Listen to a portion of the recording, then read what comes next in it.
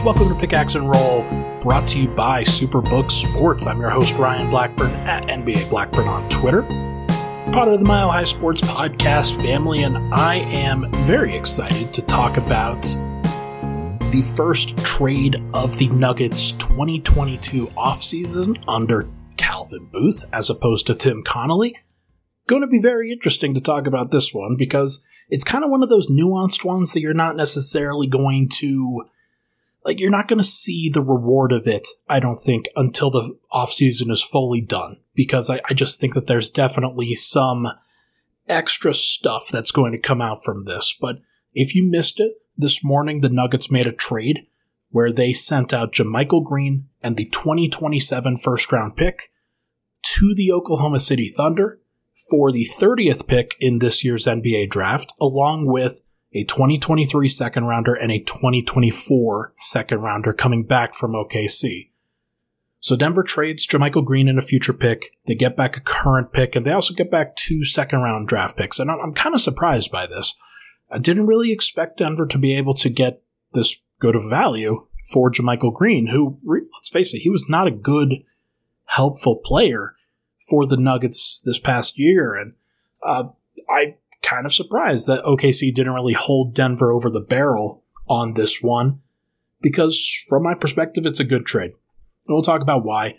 I was in the process of going to Ball Arena when this ultimately went down, and I turned around and I went back home, basically.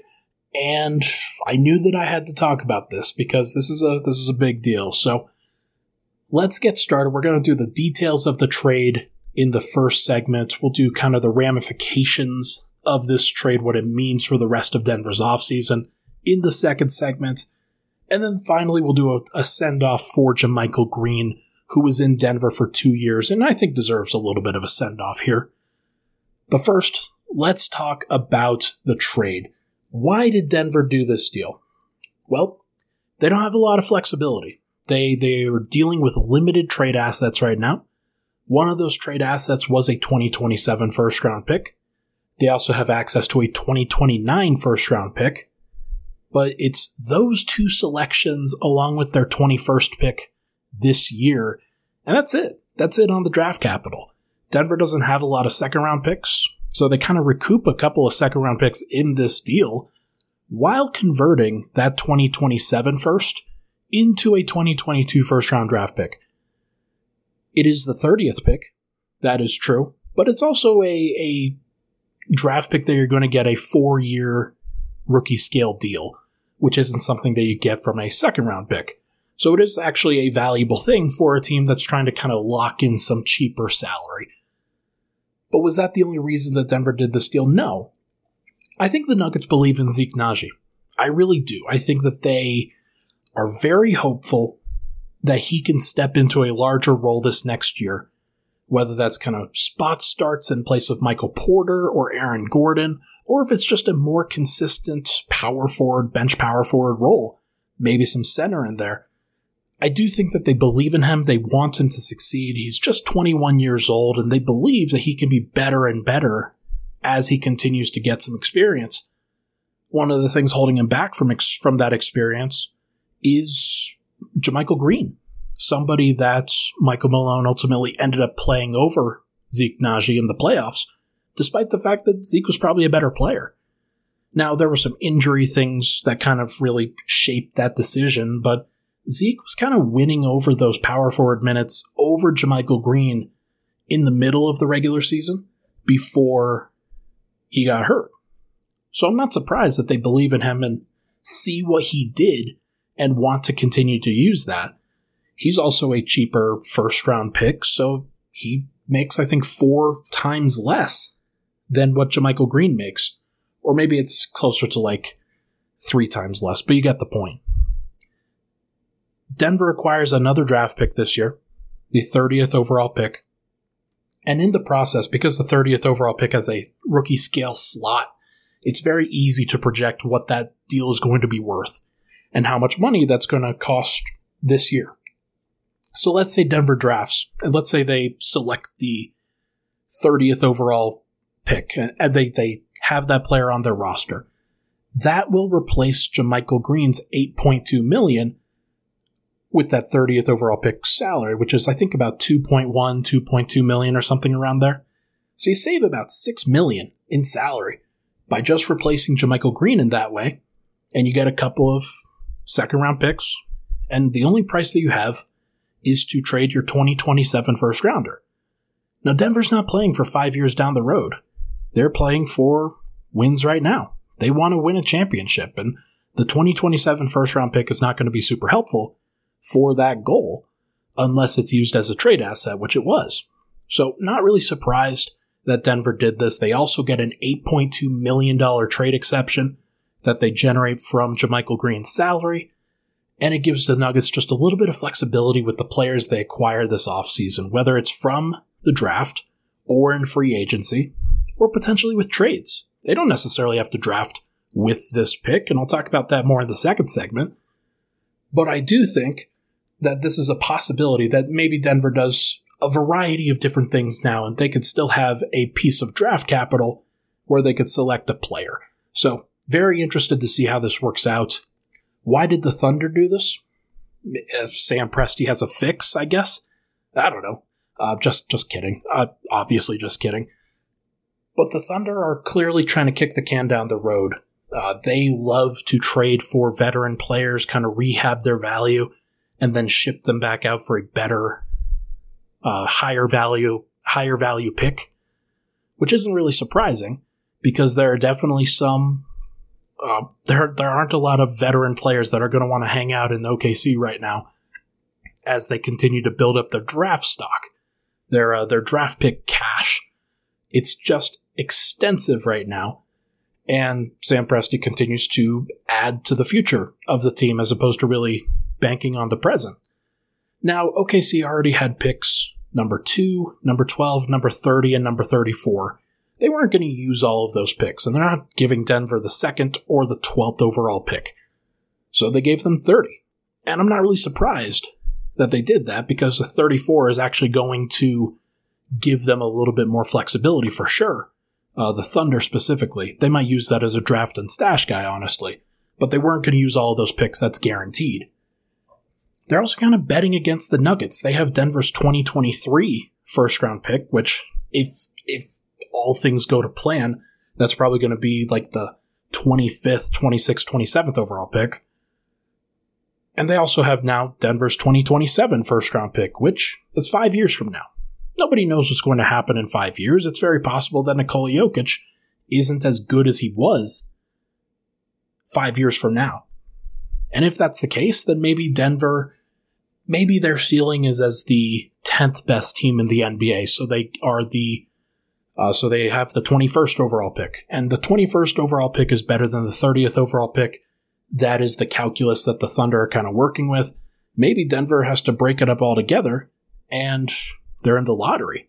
So Denver then would have to give them up a lottery pick. That would be bad for Denver. Now, it is an easy bet to make because right now I think Denver is going to be very good. There's no reason to hold on to the 30th pick if you believe something can be better. But I also don't know why OKC included 2 future second-round picks as well. Didn't really feel like they needed to do that. But it is what it is. Was this a good trade for Denver? I think so. I feel like I said at the top, it feels like a preview of things to come rather than just a solo move that Denver makes. If I had to bet on what Denver does with this pick, I don't think that they're going to keep both 21 and 30. I have to imagine that they're still toying around with different things, still looking to move and deal, and Calvin Booth feels like a wheeler and dealer at this point, which isn't really surprising given the ultimatums that have been thrown down in press conferences lately. So, not really surprised that Denver made this move, but it also feels like a preview to a larger move or two. In a vacuum, if you're just kind of grading it on the value of the move, it actually makes a lot of sense for Denver.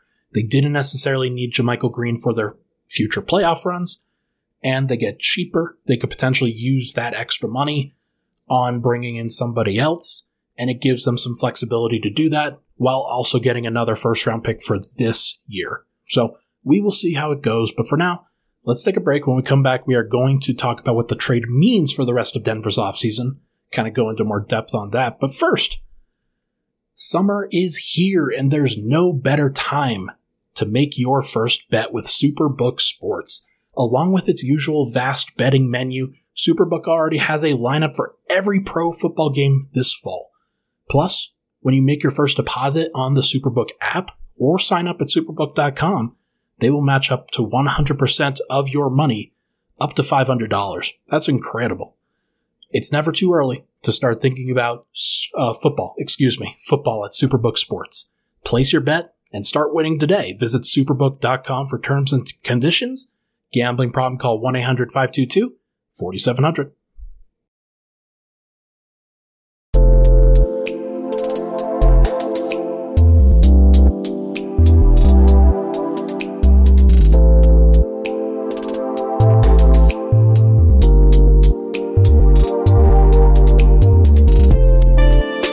We're back. Pickaxe and Roll, Ryan Blackburn here. Thank you so much for tuning in.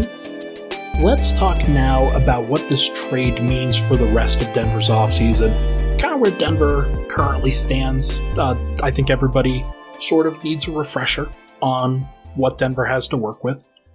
Right now, they currently have 8 players on the roster. You have 3 guards, Murray, Monte, and Bones. You have 1 wing in Will Barton, kind of an undersized wing. You have 3 forwards in Michael Porter, Aaron Gordon, Zeke Naji, and then you have 1 big in Nikola Jokic. You also have a player option, just 1 now instead of 2, in Jeff Green.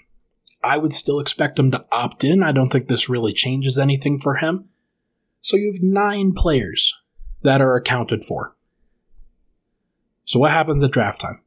What happens now that Denver has the 21st overall pick and the 30th overall pick? It's a little bit different. It gives them just a little bit more flexibility because they have 2 picks. They might be able to trade 1. And there are plenty of options. So here I'm going to go through them now.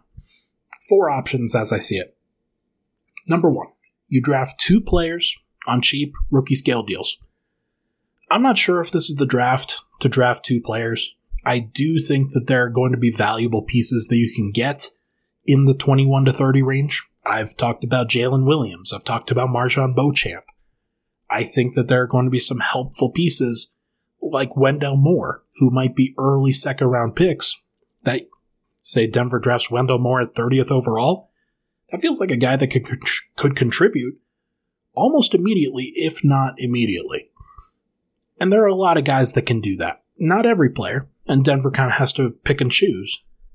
But adding multiple guys on rookie scale contracts so that they're affordable during this period of contention, that is a good option for Denver, as long as they hit on the picks.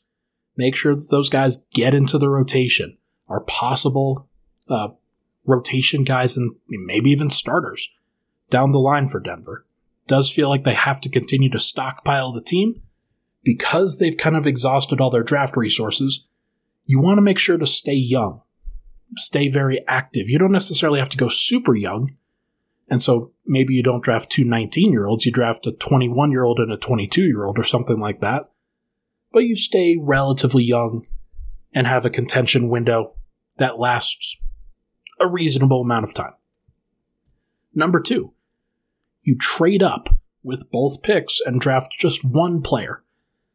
Now, I don't know how far you can go into this draft where if you trade 21 and 30, how far are you realistically going to get? Is it 14? Is it 15? Is it 16? I think that's probably the target range of what you're looking for. So target teams that I guess Denver could go after with this. Cleveland, I know, has the 14th overall pick. If they aren't sold about the players that they want at that position, or they're just kind of more interested in some of the players that are down the board and maybe they want 2 selections as opposed to 1, then maybe that's something they go for.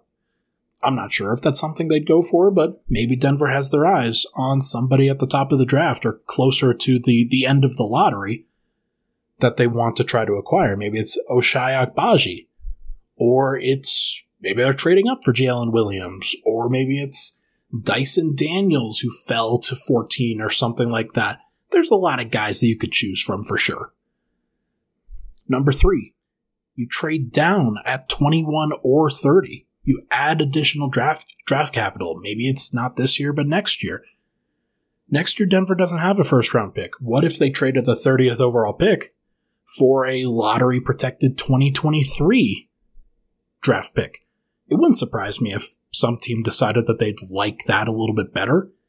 Maybe it's a guy that, or maybe it's a team like, I don't know who doesn't have a draft pick this year at the top. Maybe it's Phoenix. Phoenix had the 30th overall pick. They don't have it anymore because that was the pick that they traded for Chris Paul. Maybe they want a draft pick, and so Denver gives them a draft pick, and then they get Phoenix's 2023 first-round pick, which is obviously far more likely to be higher than 30th overall. Maybe that's something Denver decides to do. Or they trade back. Maybe they pick up a draft and stash. Maybe they pick up 2 second-round picks from some team. I don't know. And then number 4, last option here. You can trade one or both of the picks along with a veteran and get a positional upgrade. Now, this is probably the one that most people are going to be looking at. I think some people have talked about trading up. Some people talked about just adding 2 rookies. I think most people are interested in this particular scenario, and I'm going to circle it over and over again, and here's why. Denver does not have another draft pick that they can trade until 2029. They have one shot at this. Unless they are going to trade Bones Highland or Zeke Naji, or if they draft 2 guys, then maybe they're going to have to wait until the deadline to flip those guys. But they really only have one opportunity to trade a valuable draft pick or 2. And that is at the draft. Right at the draft. It's not before, not after. It's at the draft. There will be action during that time. There will be some lead up during that time. And maybe there are teams that are interested in adding draft capital this year. I'm not sure which teams those are. And I'd have to kind of do a little bit more research into thinking, is there a fit for this current situation? I don't know. Maybe it's Bradley Beal. Maybe it's Kentavious Caldwell-Pope from the Washington Wizards. I know those are drastically different, and you'd have to give up drastically different veterans in order to get those guys. But I think you're looking for aggressive moves. Maybe it's DeJounte Murray or Malcolm Brogdon if you're trading both of those picks. Like, it wouldn't surprise me, actually, if Indiana was like, okay, so we have the 6th overall pick this year. We could get 21 and 30 and also get Bones Highland or somebody like that and Will Barton for Malcolm Brogdon. It would be a lot to give up, but is there a better fit out there right now than Malcolm Brogdon in terms of kind of completing Denver's starting unit? I don't know. Probably not. But that's kind of where I think people should be living in this situation with those draft picks. You're either going to make a trade and trade up, trade down, or trade out entirely and try to get an upgrade. Whether that happens or not remains to be seen. There's always a possibility that they just fall back and draft 2 first round picks. That would not surprise me either. Also, Denver acquired that trade exception. I don't know if I mentioned this in the first segment, but trade exception, $8.2 million. Have a little bit of flexibility there. But it gives Denver the opportunity to acquire a player from another team that makes under $8.3 million in the 2022-2023 season. Or I guess it could be 2021-2022. But I don't know if that makes sense for Denver. They'd probably have to wait. Denver will have to look out on the veteran trade market, see which guys are available, see if there are any realistic additions that they could have that wouldn't necessarily cost a full-on first-round pick to acquire. Maybe it's a second-round pick. Maybe it's one of the second-round picks that they acquired from OKC. Maybe Sacramento would be interested in, okay, we're trying to shed salary a little bit. How about we give you Justin Holiday, and you give us the 2023 second-round pick that you just got from OKC? Maybe Sacramento's amenable to that. Maybe they would trade Denver Alex Len just for free because they don't necessarily want him on their roster. Maybe it's Cleveland with Chetty Osman or somebody like that as a different kind of wing that Denver could acquire. I'm spitballing here, obviously, but I'm trying to get the framework of what people should expect. Jake Coyne, Bronco Squatch, who we've talked about and has been on this show before, he shouted out DeAnthony Melton as a potential option from the Grizzlies. DeAnthony Melton makes $8.25 million, so he is just within the kind of flexible range of that $8.2 million trade exception. So he could be acquired, and that would be awesome. That would be fantastic if you're Denver, because he's the exact kind of piece that they should be looking for, kind of a point of attack defender. Now, can they play all four of Bones, Murray, Monte, and DeAnthony Melton in a rotation? Probably not. So you're probably looking at additional moves beyond that. But if you traded the 30th pick and acquired DeAnthony Melton for that pick, maybe that's something that the Grizzlies would be interested in. Probably not, but you never know. Other than that, Denver's plans, they don't really change that much. Denver still has to find the perimeter defense. They still have to revamp their wing position, still have to solidify backup center. And now more than ever, they probably need a solid option at backup center, because like it or not, JaMychal Green, he wasn't good at backup center, but he was a guy that filled minutes. So Denver's going to have to find options that fill minutes, and especially if they do bring back DeMarcus Cousins. Cousins is injury prone. He's had major injuries before. You don't want him playing 82 games. You need other guys that can help. So I wonder what Denver does. We'll just have to see how they handle it. But either way, let's take a break now. When we come back, we are going to do a send-off for JaMychal Green. We'll be right back.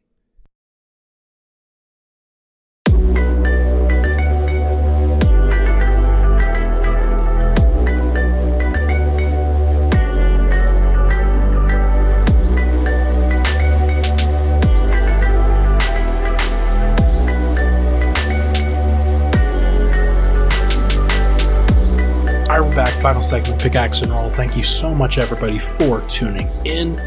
Let's wrap this thing up by giving kind of a little send-off to JaMychal Green. A lot of times in these situations, we talk about the ramifications for the team. We talk about these players as assets, what they were really worth, how this kind of pans out, what the ultimate vision is for Denver. Lost in all that, of course, is that a player was traded to Oklahoma City, and obviously, he had to kind of sign off on this. He had to exercise his player option and opt into that in order to make this thing happen. But I do think that he will, this isn't the last run for JaMychal Green. He'll find other opportunities, whether it is in OKC or not. There's another team that will eventually trade for him. Denver acquired J-Mike after the bubble run. He was on that Clippers team that lost to the Nuggets when they were up 3-1. And J-Mike immediately made an impact in Denver. He split time at the 4 and the 5 on Denver's bench. He played very hard at both positions, was a rugged interior defender, but also could switch a little bit. And he shot 40% from 3. He was the perfect role player that Denver needed within their rotation. Just a versatile bench big that they could really count on. And he was very solid. Nikola Jokic, of course, said he wanted to play with JaMychal for the rest of his life. Now, I don't know if Jokic is sweating this move. I have to imagine that this wasn't as big of a deal. Or if it was a big deal, then he probably would have been consulted on this. But it is something to think about that Tim Connolly's gone. Probably going to lose Vlatko Čančar, somebody like that. Now you're losing JaMychal Green here. There's a lot of turnover that's going to go on in Nikola Jokic's life. A lot of players that were around that might not be around anymore. But kind of more to the point. J-Mike was very great for Denver throughout his first season. Was solid, was consistent. One of my favorite moments was Game 6 versus Portland, when obviously you had Porter's first quarter where he scored, I think, 22 points in that quarter. You had Jokic, who dominated the second half. But one of the under-discussed storylines in that game was that Michael Malone did not close with Michael Porter Jr. He had really slowed down. He wasn't necessarily playing well. The Trailblazers were attacking him a little bit in pick and roll, and so he decided to kind of ride the hot hand, and rather than bring back in Michael Porter, JaMychal Green had been playing pretty well that game, and he finished out that game kind of closed in between Aaron Gordon and Nikola Jokic. And that's a pretty big lineup, not necessarily the most versatile, the most perimeter-oriented against a team like Portland that was very perimeter-oriented that year. But he decided to kind of go with him. Malone trusted his gut. He trusted the veteran. And it totally paid off. They knew that they needed to dominate the glass. And J-Mike dominated the glass. He was the unsung hero of that game. And it was impressive.